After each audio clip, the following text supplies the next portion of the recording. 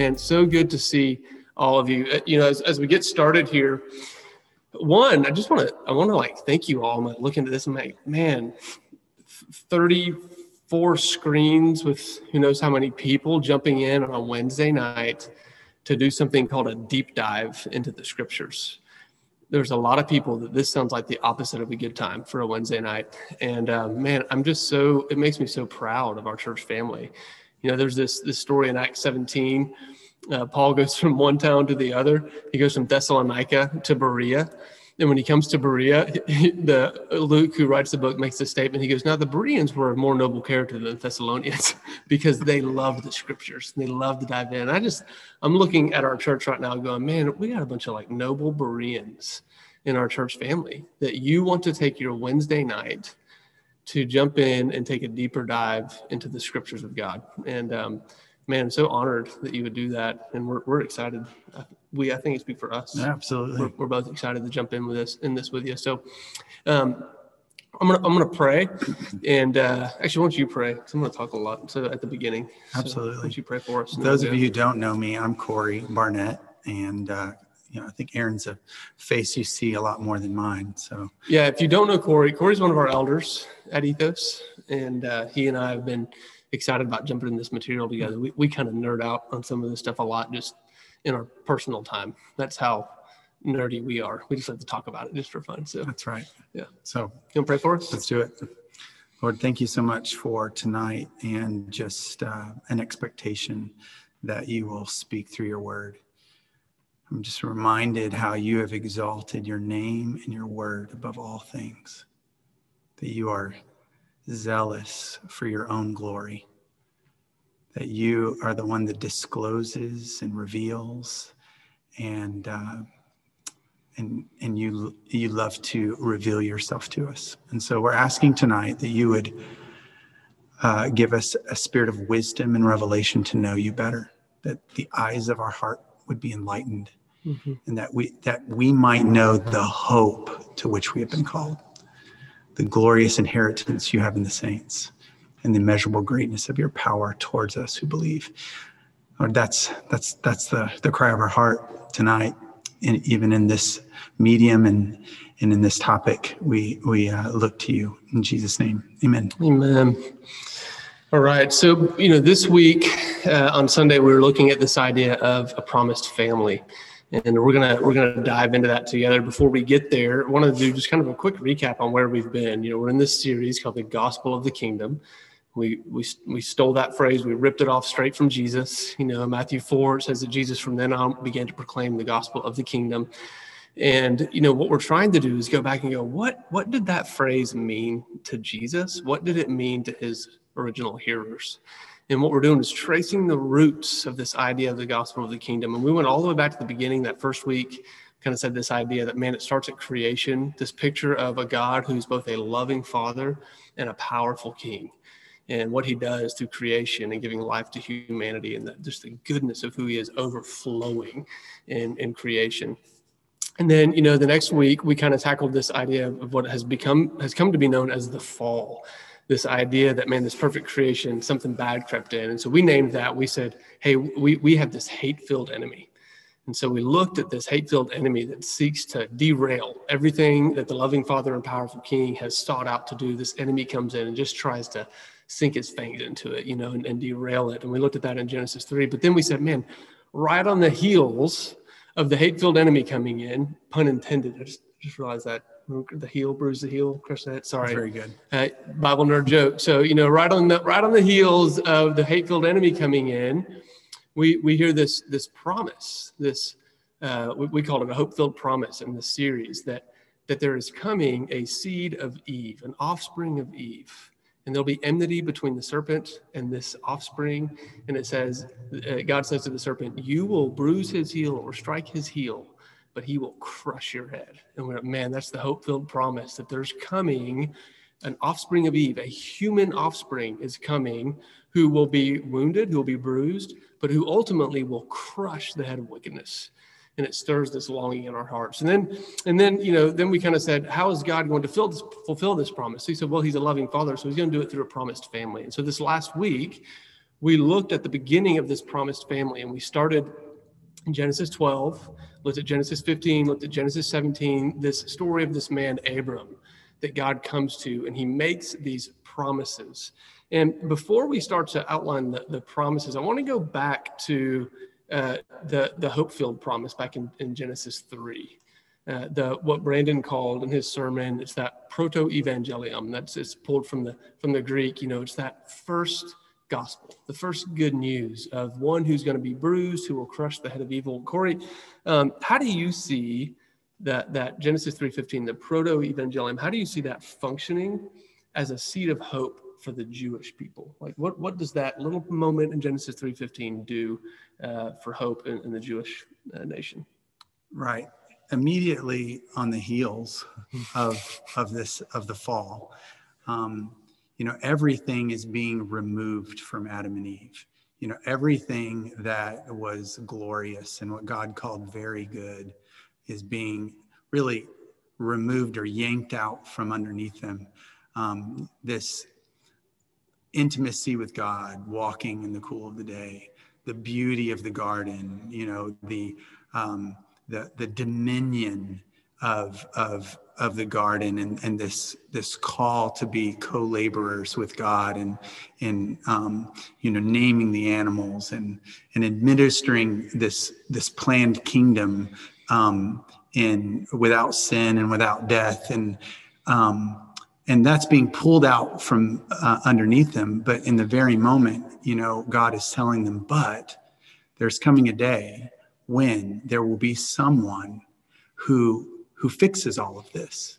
There's going to be someone who is going to crush the head of the one who led you into this, and he's going to be bruised in the process. And from then on out, the faith, we see later that righteousness that Abraham believed in, it was counted to him as righteousness. We see from that very point, even before Abraham, that the very essence of faith is believing that there is a coming seed that's going to make everything right. And so you see shortly thereafter, this phrase, and they begin to call on the name of the Lord. Shortly after Genesis 3, right? Shortly after Genesis 3, you see Abraham doing it too, but you see that phrase, and they begin to call on the name of the Lord. And what they're doing is they're just looking back at that promise, and they're saying, God, come back and restore to us what we lost. And so, it's so funny to watch the time, we know that this promise is coming through a seed. And so some of the things that we see that reflect the importance of that is this genealogies. There's a clear genealogy of the seed, right? We get, it's one of those things when you're reading through the Bible, you're like, why are all of these names here? And the reason is because they're tracing this promise. And you see things like,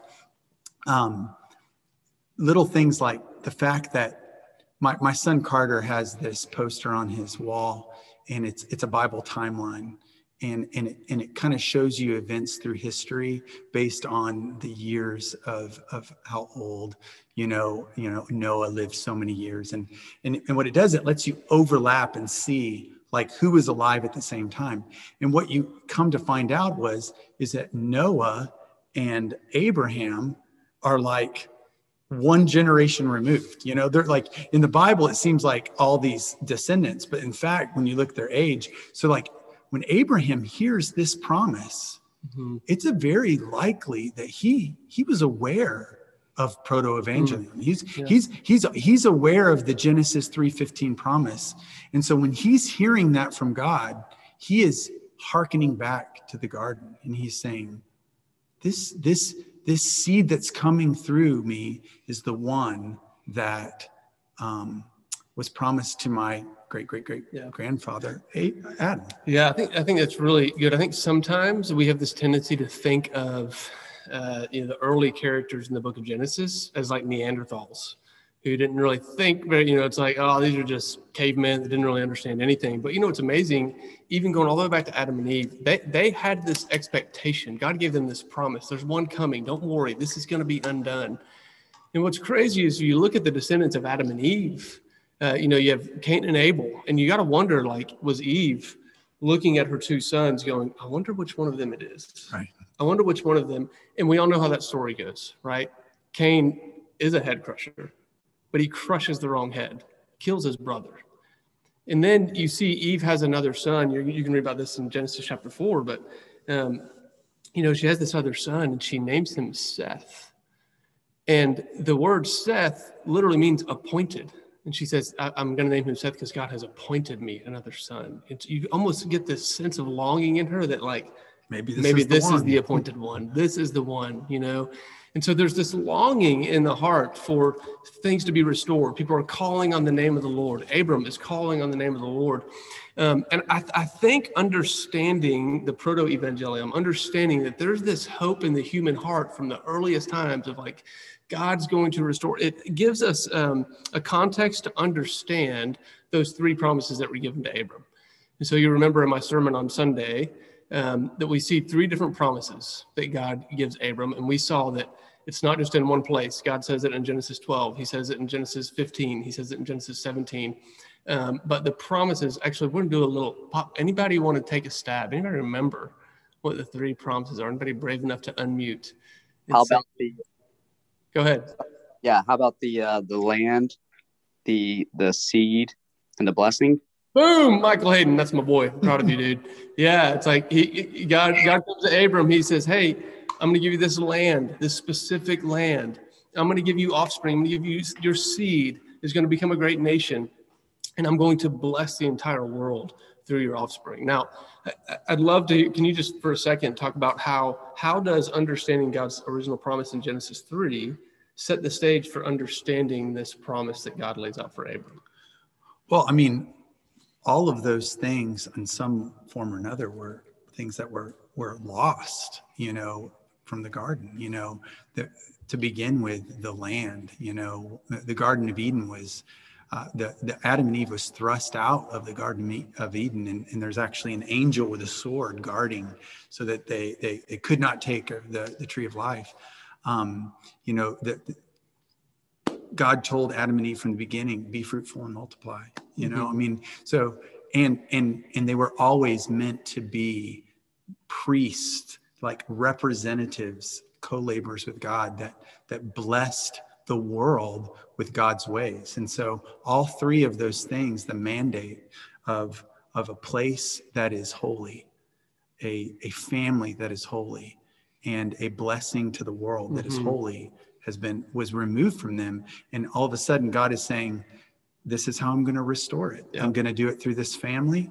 And again, what it's touching on, and I think the thing that we have to grab hold of in the same way is this tie to restoration, that from the very beginning, Adam and Eve were promised a restoration. Mm-hmm. And that is at the core of the gospel message, is that God is going to make everything right. And that's at the core of faith. It's like, there is a coming seed. There is a seed that is making all things right. Mm-hmm. He's making us holy. And we know who that seed is, At this time, God is slowly, just bit by bit, giving the story of redemption. And the first thing we know is Abraham's coming. Yeah. And what I love, as I've been even prepping for this Sunday sermon, guys, God is an incredible storyteller.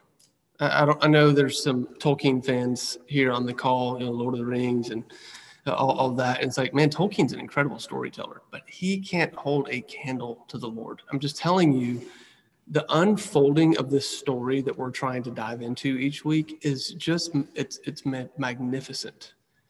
God is incredible. And so one of the things I love, is that he starts the whole story with a seed, the seed of Eve. And what we're going to see as we continue through this, we've already started to see this a little bit, is that the seed is starting to sprout and grow. And as the seed grows, it starts little, and it gets bigger and bigger and more complex, more leaves, more branches, deeper roots. And we're going to feel that as the story unfolds.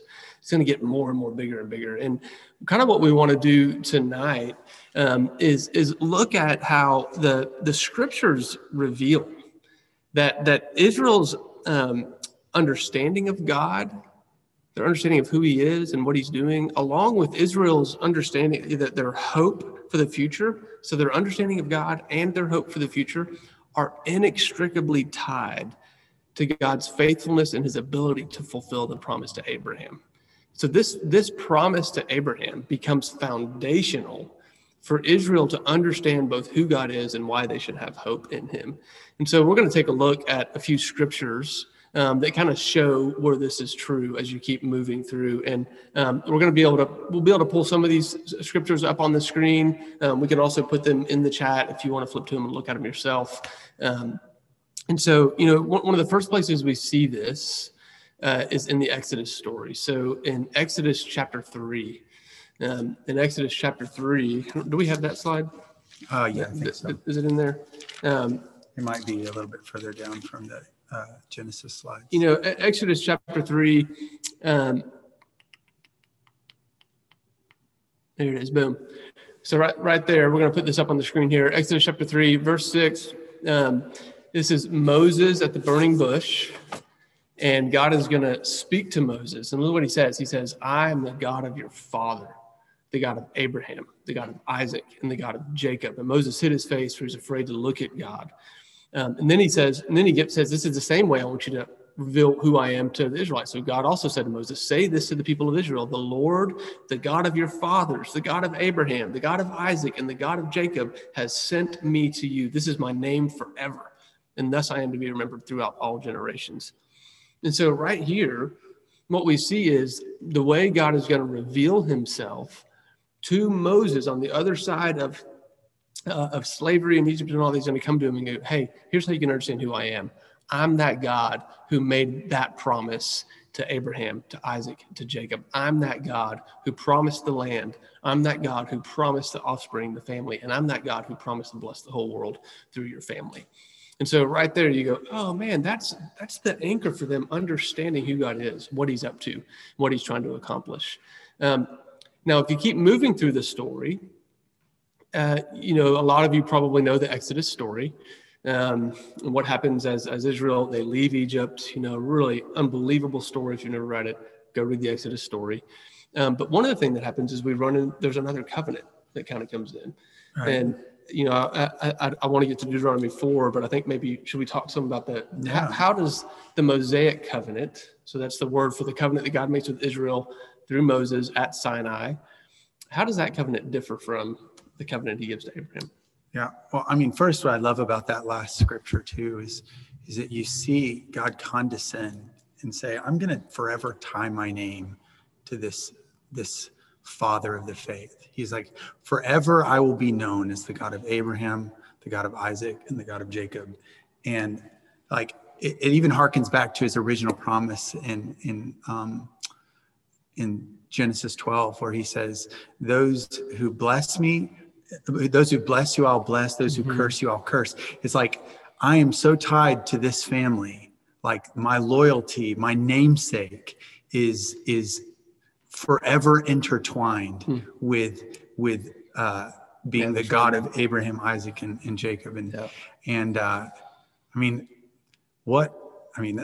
just kind of a crazy condescension, really, to think of God even already demonstrating a humility that he later fully develops when he takes the form of a human. And we lose the wonder of that because we know he's going to take on the form of a human born into this family that he's forever tied his name to.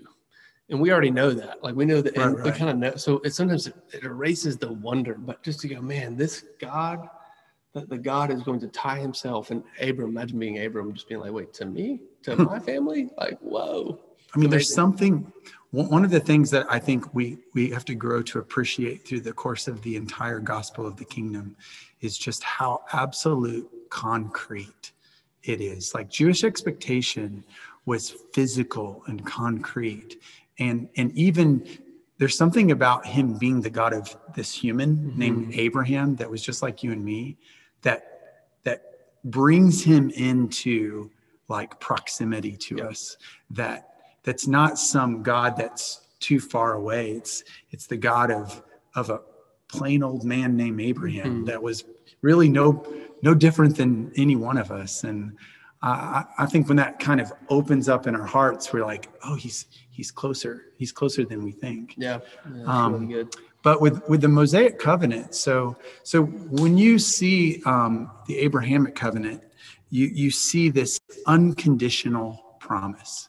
It's really unilateral. And if you remember from Aaron's sermon Sunday, God and Abraham set up this covenant process where they split animals and they walk through them, and essentially it's a ancient ritual to say, if this covenant isn't fulfilled by you or me, then let us be like these animals. Let us be cut in half. And God puts Abraham to sleep, and he passes through twice.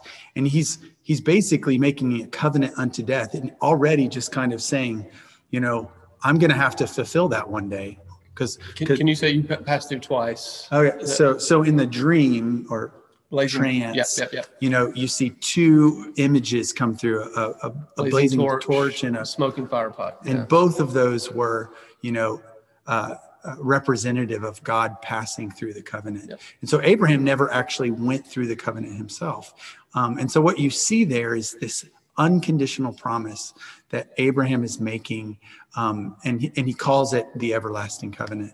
And no expiration date. That's right. And so what we're seeing is this. I wrote it down. It was a unilateral and unconditional promise made by God to Abraham's offspring. Yep. Like this, I will fulfill this. My name is at stake. You can count on it. Yep. And so we move forward into the Mosaic covenant, and you have some contrast there.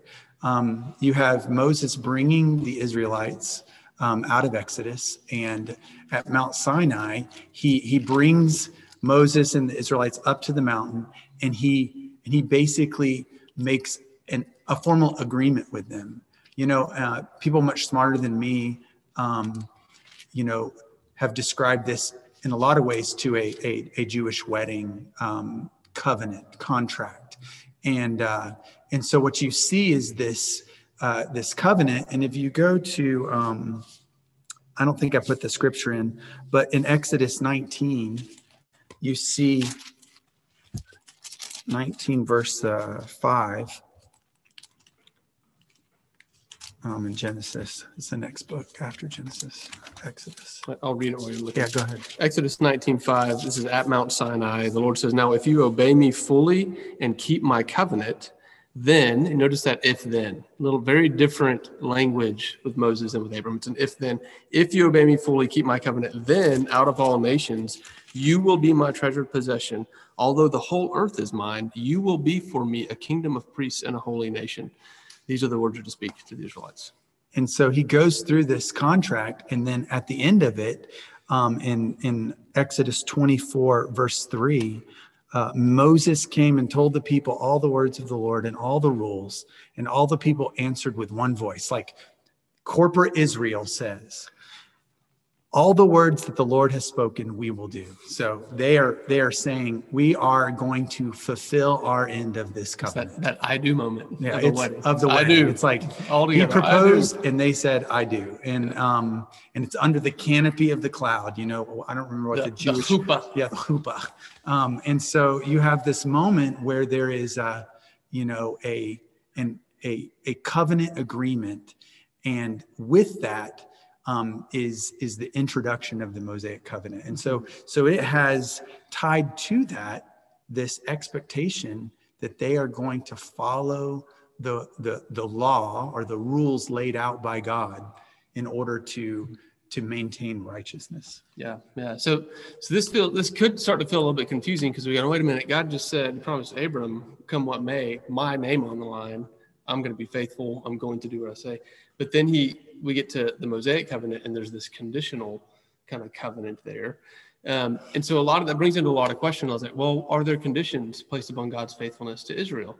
And so, in Deuteronomy 4, we find kind of an example of where God speaks into this. And do you want to unpack this? You want me to?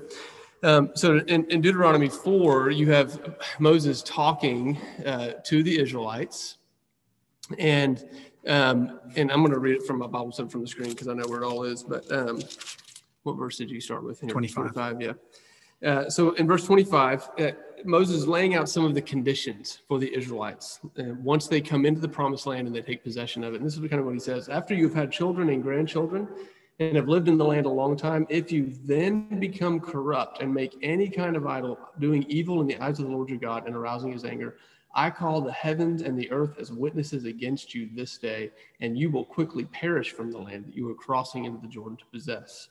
You will not live there long, but will certainly be destroyed. The Lord will scatter you among the peoples, and only a few of you will survive among the nations to which the Lord will drive you. And there you will worship man-made gods of wood and stone, which cannot see or hear or eat or smell. Now, you read this and you go, wait, that doesn't sound everlasting. It doesn't sound like there's no expiration date. What happened to all this everlasting talk? And it can feel like God's going back on his word. But what I love is God's not finished speaking. And so if you keep reading in Deuteronomy chapter 4, starting in verse 29, it says, but if from there you seek the Lord your God, you will find him if you seek him with all your heart and with all your soul.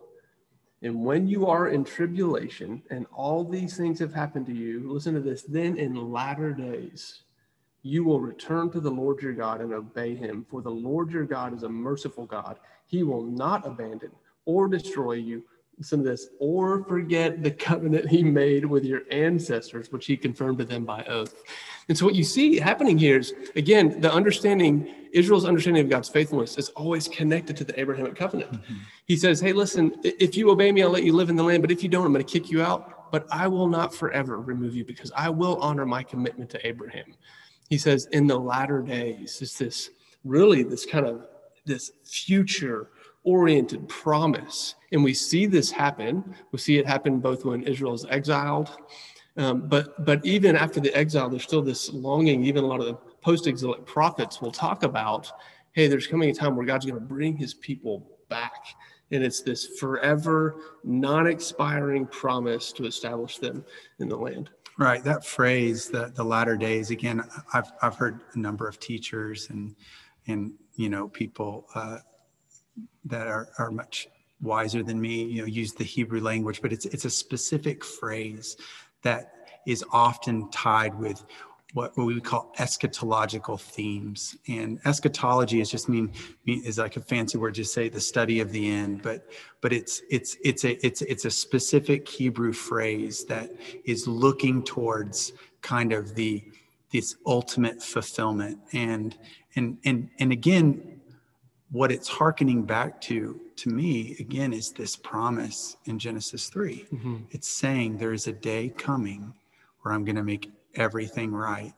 And it was Israel's understanding. And so what we see in this moment in Genesis or in Deuteronomy 4 is that God is saying that if you don't keep this Mosaic covenant, then there will be a temporary removal from the land. And we know from our biblical history that happened, right? We see the Babylonian exile. And so we know that they were removed from the land, but then they came back into the land. So did that fulfill this promise? That's the logical conclusion. And I think and it is a way that some people do see that, is that promise of coming back into the land after the Babylonian exile was the fulfillment of this. Yeah. But what we see throughout the prophets are, like you said, like Zechariah, most notably, just this still hearkening to this future expectation that demonstrates the fullness of the Abrahamic covenant. Because one of the things that when you look at the Abrahamic covenant and and we touched on this, I think, with in your sermon, but in Genesis 12, it says he promises descendants, right? The seed. He says, I will make you a great nation, and I will bless you and make your name great. That word bless is completely tied to righteousness. It's like there's no real blessing without righteousness.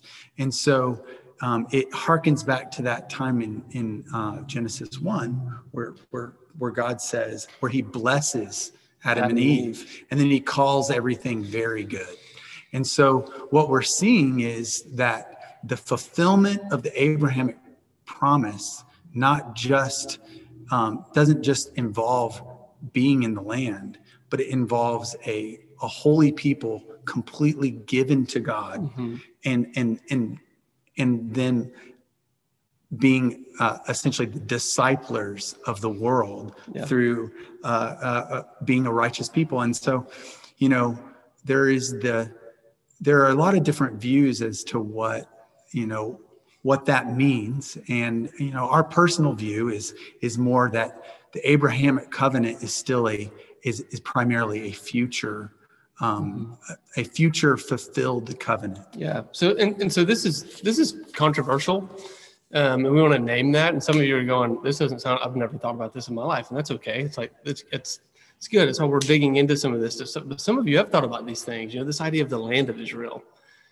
A lot of people would say, well, no, the Deuteronomy 4, this idea of I'm going to kick you out of the land, but I'll bring you back, that was fulfilled after the exile.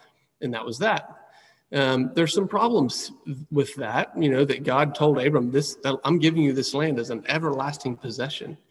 And so they come back from exile into the land, but then later they are kicked out of the land again. So in AD 70, the temple is destroyed. In AD 135, Rome finally just packs up all the Jews and exports them, carries them in exile out of Israel again, and they will not inhabit the land again until 1946, 48? 1948. Israel does not possess that land again. And so a lot of us today, we go, oh yeah, Israel's this place, this nation in the Middle East. We know that it's there. But did you know that was not the case until 1948? That really, it's almost like we can see Deuteronomy 4 being fulfilled even in like our parents' lifetime. Some of you might have been born in 1948. Sorry to throw shade on you and make you feel old, but most of you probably were not. That really, it's like, man, we're going, oh, it's like he's doing that again. Now, this is very controversial. And there's a lot of people that go, no, that's not what's happening anymore. But what we're just doing is, man, it's important that we wrestle with these things as followers of Jesus. It's in the Word of God.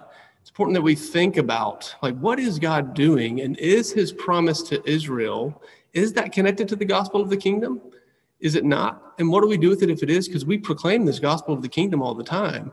So is that somehow connected to the people of Israel still?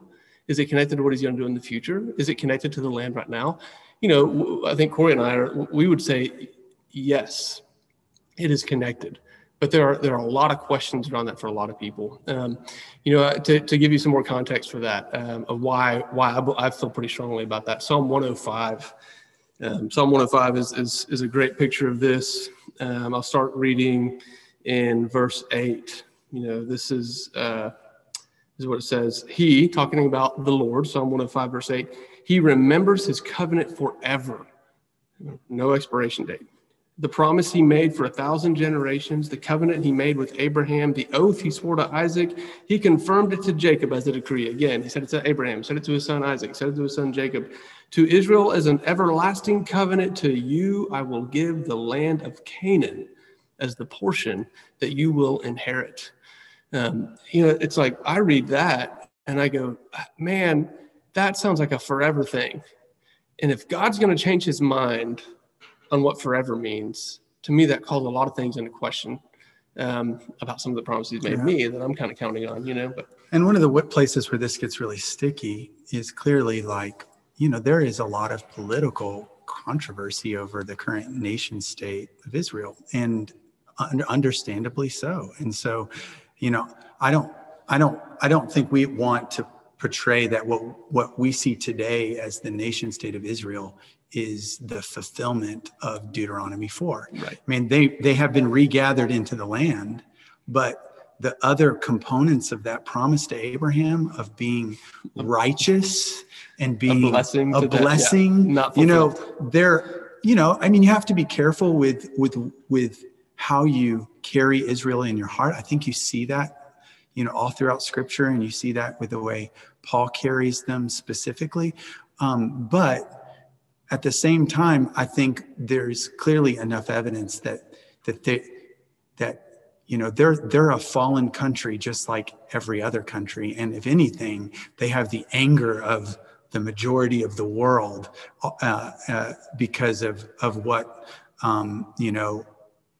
of perceptions of what's going on there. So we don't want to give that impression at all, that we're saying, there is and I don't want to offend anyone, but there is a certain kind of identification with Israel right now that I think, sometimes may make you have an aversion, just kind of Israel can do no wrong, and kind of an association with a certain political leaning, and really we're not talking about the current nation state of Israel. What we're talking about is covenantal, the covenantal Israel, the family of Abraham, and this belief that tied to the restoration of all things is still this promise to Abraham.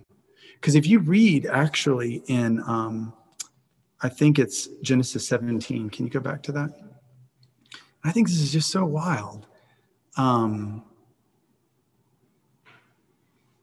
I will, let me see. Oh, where'd you go? I lost it. There it is. Starting in verse 6, Genesis 17. I will establish, I'm looking for, verse 8, and I will give to you and to your offspring after you the land of your sojournings, all the land of Canaan for an everlasting possession. And we see specifically in Hebrews 11, that Abraham never received the promise to him.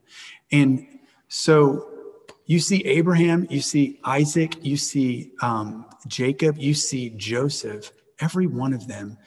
Have you ever wondered why they had an absolute preoccupation with having their bones buried back in Israel? It's because at the core of their belief was that they were going to resurrect in the land that they were promised by their God. That land was connected to that proto-evangelium, that place where God's going to restore all things. It's connected to that land. And so these guys are like, hey, don't bury me here in Egypt. Take my bones up there and bury me up there because I want to be a part of that when it happened. Abraham had no owning of Canaan his whole time except one plot of land. Yeah. And it was his burial site. Like, I'm going to pay for, he was persistent. You can't give it to me. I'm going to buy it. This is my land.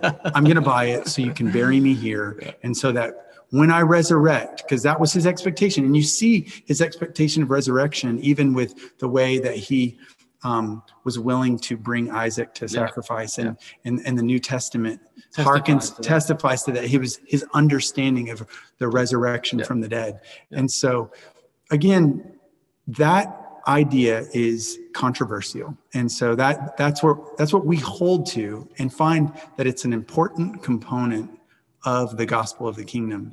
But I think that the main thing that I would want to take from it, regardless, is this concrete expectation of the future. It's not this spiritual destiny. It's dirt and trees. And this matters a lot because when we, we're talking again, all of this is rooted in Jesus going, hey, the kingdom of God is at hand. Jesus shows up. He starts proclaiming this kingdom of God. And I'm going to unpack a lot of this in the sermon on Sunday. But we're trying to go, what did he mean? And what did his hearers understand him to be saying? And what we see based on all the stuff that God's promised to Abraham, this was a very physical promise of a kingdom in a physical place. And one of the things I said in my sermon on Sunday was that, that Israel's never actually possessed the entirety of the geographical markers that are laid out in Genesis 15. Now, Christian asked a question on the chat, do you have a picture slide of the promised land boundaries? Is it modern Israel's boundaries? The reality is it's debated. And a lot of this stuff is debated, so the most conservative picture of what the land that God laid out for Abraham that I've seen is still bigger than the kingdom of Israel at the height of David's reign. It's also bigger than the modern, nation of Israel. But some people, it really gets problematic when I'll say this, when a Western Christian creates some slide that has a picture of the promised Israelite kingdom, because what you get is, man, it causes trouble in the Middle East. Someone sees that and they go, man, these Zionists, they want to conquer every country. They hate everybody. They want to crush everybody. And so that's why you've got to be really careful, because in a lot of ways, what we're talking about is a story in the Bible. It feels like ancient history to us. We're going, oh, that's fascinating. Guys, this is still real life. This promise of Abraham impacts the lives of Jews and Muslims today, right now in the Middle East. And so it's like this talk of God coming to restore a land and bring peace. It's like, this is not theoretical.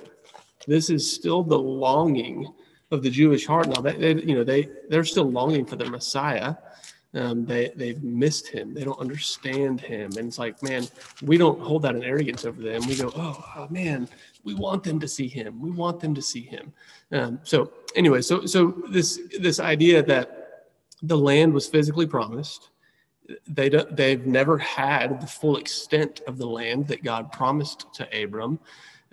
This picture of peace on every side, we'll see that. It's one of the things God promises David that we'll get into this week, is this kingdom where no longer will there be nations all around you that are constantly trying to war you. We've never seen that in the history of Israel. And so all of these things just make us go, if these things haven't happened yet, and God said it's forever, what does that mean about the future? And so we're just trying to stir up some questions to get us thinking. I'm looking at our time here. Do you want to dive into probably going to Jeremiah here? I mean, one thing that we see, maybe we can see, first of all, when we're talking about the Abrahamic covenant, you can start with Galatians there first. You see that this reaffirmation of the Abrahamic covenant, and what Paul was saying. Lost it again. You touched on this briefly, right? And go down to the next one more. You see there, this is what I mean. The law, which came 430 years afterward, does not annul a covenant previously ratified by God, so as to make the promise void. For if the inheritance comes by the law, it no longer comes by promise, but God gave it to Abraham by a promise. So kind of translate that. Yeah. What they're saying is, what Paul is saying is the law, that's a Mosaic covenant, the Mosaic promise, that if-then contractual, he says, does not annul the covenant ratified by God, the one who passed between the animals. And so in other words, what Paul is saying is, hey, the promise to Abraham was never nullified. Right. And if you even go up to verse 7, what I love here is that what we see is that the gospel is the means by which the Abrahamic covenant is fulfilled to the Gentiles, is what Paul is saying here. He says that the gospel was preached to Abraham, before to Abraham, and in you shall all nations be blessed. And so right here, this letter is to the Galatians, a Gentile church. And Paul is showing, he's only touching on one component of the three parts of the blessing. Because he's talking to the church who it applies to. He's talking to the Gentiles when he says, in you shall all the nations be blessed. It's the third component of those three promises. Because the first two were specific to Abraham's family. So you had the land, and then you had the offspring. Yeah. And then so you see that the gospel was the means by which all along in God's mind was that the Gentiles would be blessed by Abraham's family. And then you see what that blessing actually entails in the next verse, Jana.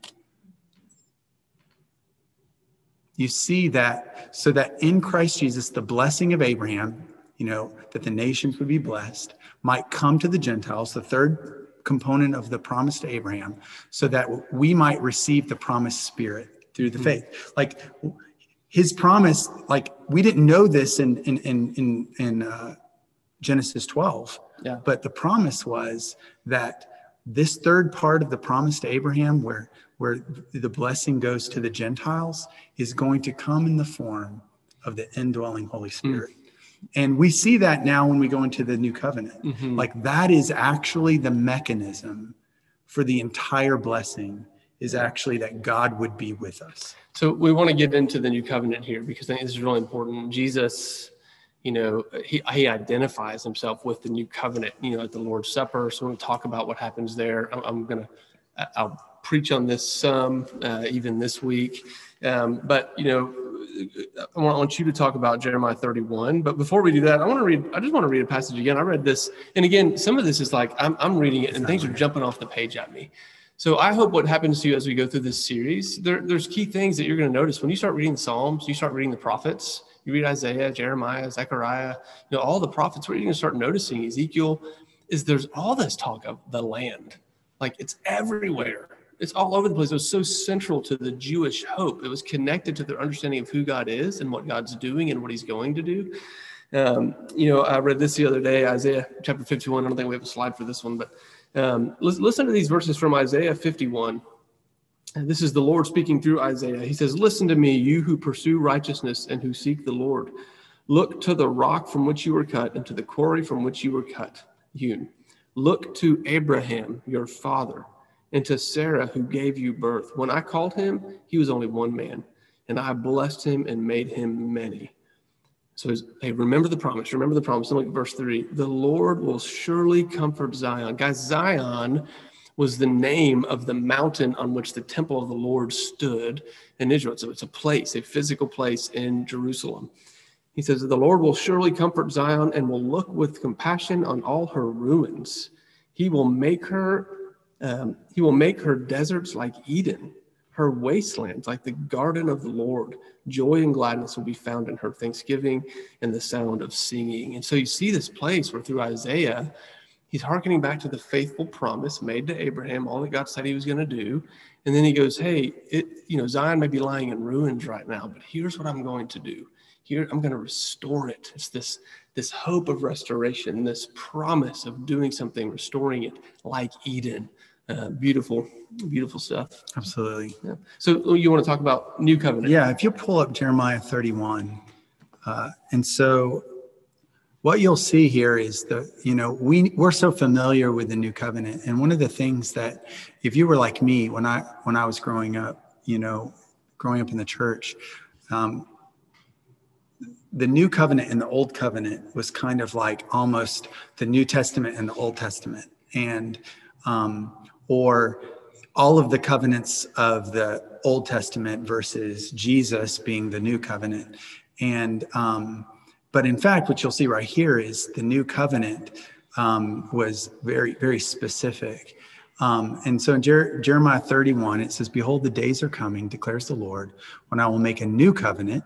Jesus references that, "with the house of Israel and the house of Judah. Not like the covenant that I made with their fathers on the day when I took them by the hand to bring them out of the land of Egypt." So the Mosaic covenant. So he's contrasting the new covenant with the Mosaic covenant, not with the Abrahamic covenant. But he starts with, "I will make a new covenant with" who? The house of Israel, the house of Judah. Already, these are a covenanted people. And then he says, the new covenant won't be like the one I gave my covenanted people in the wilderness. Right. It's going to be something different. I mean, and so when we think about the new covenant, when you actually read the new covenant that is being referenced by Jesus and Paul, and they're referencing Jeremiah 31 or Ezekiel 38 or Isaiah, where the new covenant is being talked about. But what you're seeing here is that every one of the references of the new covenant is actually to the house of Israel and the house of Judah. And which stings a little bit for us, because we always think, no, the new covenant, that's about us Christians. Right. It's about Gentiles, right? Right. And I think when I saw this for the first time, I was somewhat shocked that there's not really, you actually don't see any mention of Gentiles when the Old Testament talks about the new covenant. Right. And Jesus institutes the new covenant with a group of Jewish men. Right. Exactly. So it's always spoken to the Jewish people. And you actually see this played out in Acts, right? We just read Acts, and you see this moment where Cornelius and his crew all get the Holy Spirit, and they're like, their minds are blown. Wait, the new covenant is clearly being poured out here on Cornelius, he's not a Jew. I know my Old Testament scripture. This doesn't make sense. And then you see it again in Acts 15, where they're all getting together and they're like, well, they have to become Jews. They have to be circumcised because that's what, we don't understand this. Mm-hmm. And so you see this Jeremiah passage, if you pull that back up, at first, the first thing you see is that it's made to, specifically to Israel and Judah. So we don't spiritualize it too much. I think God brings a little more clarity, it's not just the house of Israel, but the house of Judah, it's very distinctly an ethnic view there, not like the Mosaic covenant, which Israel, my husband broke, or my spouse, my bride, keep going. And then you see, for this is the covenant that I will make with the house of Israel after those days, declares the Lord. I will put my law within them and I will write it on their hearts, and I will be their God and they shall be my people. And no longer shall each one teach his neighbor and each his brother, saying, know the Lord, for they shall all know me, from the least of them to the greatest, declares the Lord. For I will forgive their iniquity and I will remember their sin no more. And so again, he is referencing Israel and Judah here. Mm-hmm. As far as I know from history, we have never actually seen this happen. Mm-hmm. If this is the new covenant, we have not seen the house of Israel and Judah all know their Lord. Mm-hmm. from the all know me. No more teaching needed. No more let me explain to you what God is like. It's like suddenly everybody just knows. This is the picture we see at the end of Revelation. Right. But it's not anything we've seen in history, a moment where he says they'll all know me and I'll be there with them always, And so then you get a clue of what this new covenant will look like. I will put my law within them and I will write it on their hearts. He's not necessarily referencing the Spirit of God yet, but what he's saying is that it's going to be internalized. It's going to be within them. And we know, we get more clues later with Ezekiel and we know because of, the indwelling Holy Spirit, what this means. Yeah. But he's referencing the indwelling Spirit. Is. And I don't know, can we look at Ezekiel 36? Do you mind? Yeah, go ahead. Wait, keep going down. Sorry. And so then in 38 through 40, right after he makes this covenant, first though, he makes two oaths. God makes two oaths. He's like, the sun and moon won't stop. I can't remember them exactly. He says, if the sun and the moon ever stop doing what they do, then I'll break this covenant. Right. And then he does another one. There's two oaths in a row. He's like, this is how serious I am. I'm going to swear on two things. And then following that, he basically describes in really concrete ways the rebuilding or the restoration of Jerusalem. And at the very end of it, he says, it shall not be plucked up or overthrown anymore forever. So it's very hard to separate the new covenant, the complete fulfillment of the new covenant, without the complete salvation of Israel and the restoration of Jerusalem. God's promise to Abraham. Right. And so it's hearkening back again to the Abrahamic covenant. Yeah. And so that is a... so but we're like, but no, the new covenant has already happened. But what we see Paul throughout, Paul calls the Holy Spirit a deposit guaranteeing the inheritance. So it's this idea that we weren't expecting, but the Holy Spirit being poured out was a fulfillment of the new covenant in part. But the complete fulfillment, if you read Isaiah or Jeremiah 31 literally, is implying that it has yet to completely be fulfilled. Yeah. So in Ezekiel 38 gives us a little more. Yeah. So Ezekiel 36, 36. Sorry, Lucas, I see your comment there, and I'd love to jump into that. And I want to encourage all, if you have questions, now's a great time to start posting those so that we can kind of field some of these. I don't want us to go too long, but I would like to even dive into some of the questions here. But Ezekiel 36 is this place that we often, I don't know if this one's on there. Yeah, I'll just read it. Ezekiel 36 is this place that we often go to when we start looking at the promise of the outpouring of the Holy Spirit. And I've preached on this. I've heard it preached, and it's an amazingly beautiful passage. I'll just start in verse 24. You'll hear some sounds reminiscent of Deuteronomy 4, what Moses said to the Israelites. He says, "For I will take you out of the nations." He's talking to Israel. "I will gather you from all the countries and bring you back into your own land. I will sprinkle clean water on you, and you will be clean. I will cleanse you from all your impurities and from all of your idols. I will give you a new heart and put a new spirit in you. I will remove from you your heart of stone and give you a heart of flesh. I will put my spirit in you and move you to follow my decrees and be careful to keep my laws." Now, I've read that, I've taught that, and so many times, I even until recently in my life, I had those verses underlined and then I'd stop. And then you get to verse 28. He says, "Then you will live in the land that I gave your ancestors. You will be my people.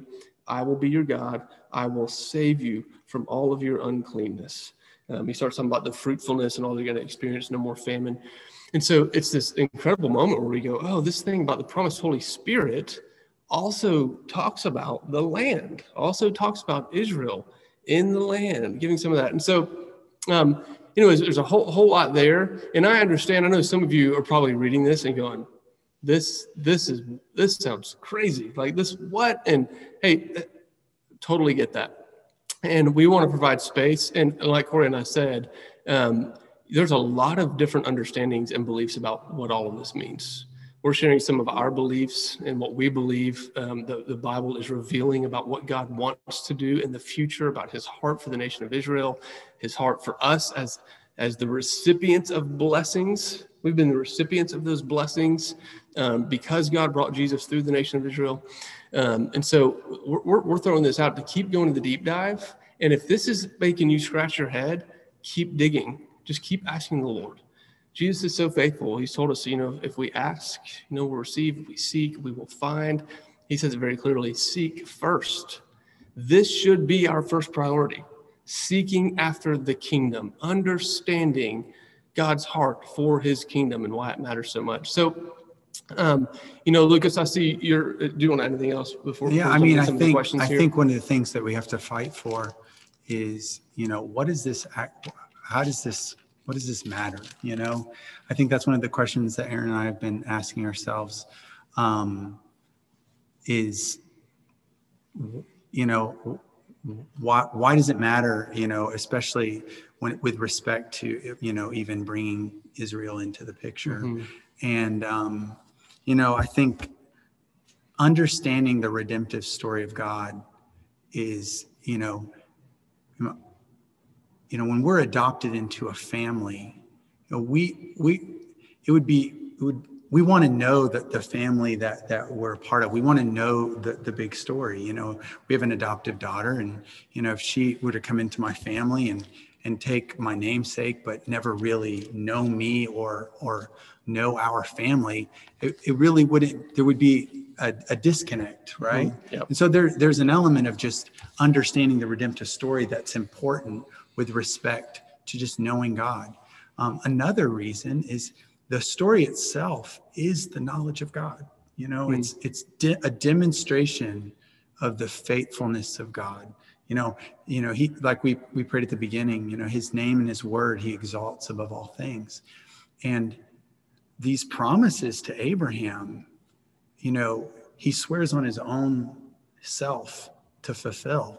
And, his faithfulness to those promises allows us to believe he's faithful to us in all promises. Mm-hmm.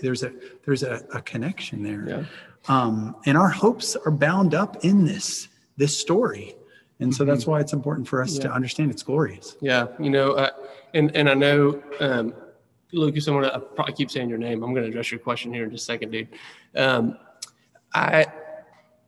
I want to name something real clearly. If some of you are going, man, I don't know if I believe this. And that's okay. Like, what's crazy is we've actually been discussing this a lot. Our teaching team, our elders, we've been diving this, and we're still wrestling through it. We're still going, hey, what do we do with all this? Like, this is different. And I'm seeing some of this. Corey's seeing some of this. We're talking about it, and several others. And honestly, we're not even all first, like we're going, okay, what do we do with this? How do we handle it? And so this is just like any other controversial teaching in a lot of ways. We're holding it out to you. And what we're asking of our church family is, man, let's dig into the word with open hearts, open hands. Let's ask the Lord to lead us together and wrestle with this. What is he saying to us out of the texts? Lucas, that's what I see you doing already. Lucas is going, man, wait a minute, Acts 1, 6-8. Like, here's some scriptures I understand this. So let's look at Acts 1 real quick. Acts 1, 6-8, just to set the context of what's happening here. This is after Jesus is resurrected. And he is he's hanging with his disciples. So, you actually kind of need to back up a little bit before you read verse 6. You need to read verse 3. So in verse 3, it says, after his suffering, Jesus presented himself to them and gave many convincing proofs he was alive. In other words, he's going, hey guys, not a ghost. I'm really here. I rose from the dead. Check it out. He appeared to them over a period of 40 days, and he spoke to them about the kingdom of God. On one occasion, while he was eating with them, he gave them this command: don't leave Jerusalem, but wait for the gift my Father promised, which you've heard me speak about. There's that promise, Ezekiel 36, promise of the Holy Spirit. Jesus talks about it a lot in John chapter 14, 15, 16. He says, for John baptized with water, but in a few days you will be baptized with the Holy Spirit. Then they gathered around him. This is where Lucas' question comes from. They gathered around him and they asked him, Lord, are you at this time going to restore the kingdom to Israel? And Jesus said to them, it's not for you to know the times or the dates the Father has set by his own authority, but you will receive power when the Holy Spirit comes on you, and you will be my witnesses in Jerusalem and in all Judea and Samaria and to the ends of the earth. And so, Lucas, I think I understand your question, because I've asked this question a lot of times too myself. It's like, hey, the disciples, they still had some kind of idea that Jesus was talking about this Davidic kingdom, this promise from the Old Testament. It seems like they're still kind of missing it, that he's having to correct them. And he says, no, guys, you're still missing it. Let me get it. And, my issue with that understanding is verse 3, really, that Jesus spends 40 days with the disciples teaching them about the kingdom of God. And when they ask him, are you now going to restore it? He does not correct them. He does not rebuke them. He doesn't go, you idiots, you're still missing it. He just says, hey, the time of that is not for you to know. Right now, you're going to be my witnesses of this kingdom, starting right here to the ends of the earth. And what we're starting to see is the opening of this blessing to all nations through Jesus Christ, the proclamation of his death, burial, resurrection, and the hope of his return in glory. And that's their gospel message. That's what Jesus is saying. You're going to be my witnesses to this gospel message. And so I think it's hard for me to say that verse disagrees with this idea, because it would assume that either for 40 days, the disciples weren't listening very well, or Jesus wasn't teaching it very clearly, or that, somehow they're still missing it. I think he did not correct their Jewish expectation. He just said, hey guys, the time is not for you to know. Right now, you're to be my witnesses of this gospel, starting here, emanating to the ends of the earth. Yeah, I think so. Let's let Lucas chime in here. Sorry, I wasn't very clear with my question. Oh, I spent all that time answering the wrong question. No. You talked about the right thing. Those are two different thoughts, and I wasn't very clear. The Acts thing I was saying, I thought was really cool because of the expectation y'all were talking about. And even after he came back, that's like their first question is like, is now the time? Like, is now the time? And he still told them, you're not supposed to know when, which I thought was kind of not funny, but like interesting that Abraham didn't see it. They didn't see it. We haven't seen it yet. And he didn't say, well, it's coming. I mean, like he just said, not telling you, and it's applicable to me in a lot of different things in life. Like there's just some things he's not spelling out. So, but I thought it was cool. Their Jewish expectation on the kingdom, like that was their first big question, like is now the time, still. But the second part was more about all the passages y'all were talking about with Israel and like placing the law in their hearts, and some of those covenant things. I guess my question had to do with like, do you see duality in that sometimes? That yes, it's literally true for Israel and those things are literally coming, but also there is a spiritual truth to that does apply to the broader bride who's believed in Jesus. Does that make sense? Mm-hmm. Yeah, absolutely. And I think some of this, goes into even with Chris's question that he's posting about the new covenant, and even Christina's a little bit, so there's kind of this confusion of like, wait a minute, if the new covenant was made just to Israel, Has it not happened yet? What does that mean for us as Gentiles? And guys, to be clear, Jesus instituted the new covenant. He made that really clear. He says, hey guys, this is the new covenant of my blood and of my body. He took kind of that symbol of Passover. He says, I'm the fulfillment. I'm the lamb. I'm the Passover lamb that was slain for you. He lays it all out. Here it is. The outpouring of the Spirit is this sign that, hey, the new covenant is being, Jesus has gone, hey, I signed my blood on this new covenant. But there's still a waiting, an eager waiting. And this is why, what Lucas just said, this is why the disciples said, oh man, we're seeing, you told us new covenant, you signed it in your blood. You said you're going to pour out the Holy Spirit. You said the Spirit's coming. You raised from the dead. They're like, this is it. Come on, bring it. And Jesus goes, no, you don't need to know about the time. Don't worry about it. And so, Messianic Jewish friends follow the Mosaic covenant. Yes, that's often why they will do that, is they think, oh, we're still under. Now, Messianic Jews are Jews who believe that Jesus is Messiah. Now, there are many, and I don't want to get too far into this, but there are many Christians who kind of end up becoming Christians who want to start observing the Torah. And I think that's really dangerous. The Apostle Paul has so much to say about the freedom we have in Christ. That's the whole point of the Acts 15. Yes. Council. When they meet in Jerusalem, when we studied Acts last month, they're meeting in Jerusalem going, hey, do we need to require all these Gentile Christians to start following all the laws of Moses? And clearly the answer they concluded that the Lord led them to was no. We have freedom in Jesus, which is amazing. We Gentiles, and this is why it was so offensive, we Gentiles get somehow to inherit this promise to Father Abraham without the burden of the Mosaic law. It's scandalous to the Jewish mind, but it's amazing. And so this is how the new covenant applies to Gentiles. It was promised to the Jews. And then when the Holy Spirit is poured out, it's poured out on the Jews and the Gentiles. And now we become co-heirs of all the promises that were made. We have this huge inheritance.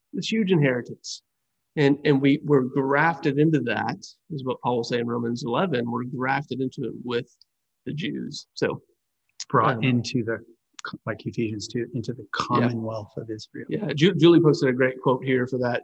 Isaiah 49:6. This is where God looks at Israel and says, hey, it's too small a thing for my covenant just to go to Israel. He says, no, he goes, you will be a light to the Gentiles. He said, I'm doing this whole thing through Israel so that all people, so that even the Gentiles will be able to see the goodness of who I am, because the picture at the end of all things is the restoration of what it was supposed to be like. God dwelling with his people. His light, the only light that we need, the restoration of Eden, the tree of life whose leaves are the healing of the nations, all of these things. This is what we hope for and what we long for. And so, so I don't know. I could keep on talking for a long time. I don't want to. I don't have any other. Are there other questions? It's 10 after 9. My goal was, I knew I would never be able to finish in an hour because I just talk too much. And so I was like, man, if I can finish at 9:15, that'd be amazing. So it's 10 after. You see, Josh is, I totally agree, Josh. The law was a grace, and we see that absolutely. Israel. I mean, we see that Paul explicitly says, that, the reason that the law did not lead to righteousness was because they did not. It was not a matter of faith. They thought it was the law that did it themselves. So you're right.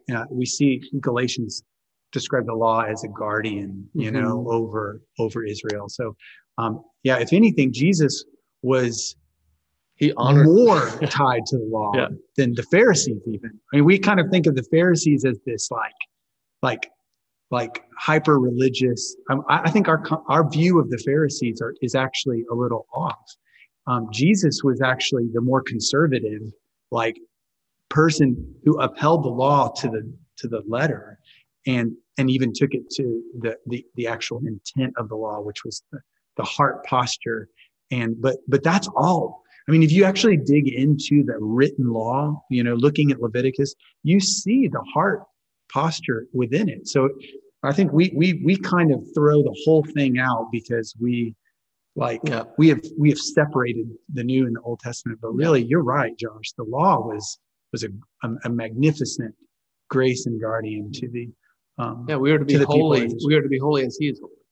I mean, Jesus said, "Hey, unless your righteousness surpasses that of the Pharisees," whew, I mean, they followed it. So Jesus held the law in very high esteem. Very high esteem. It's really good.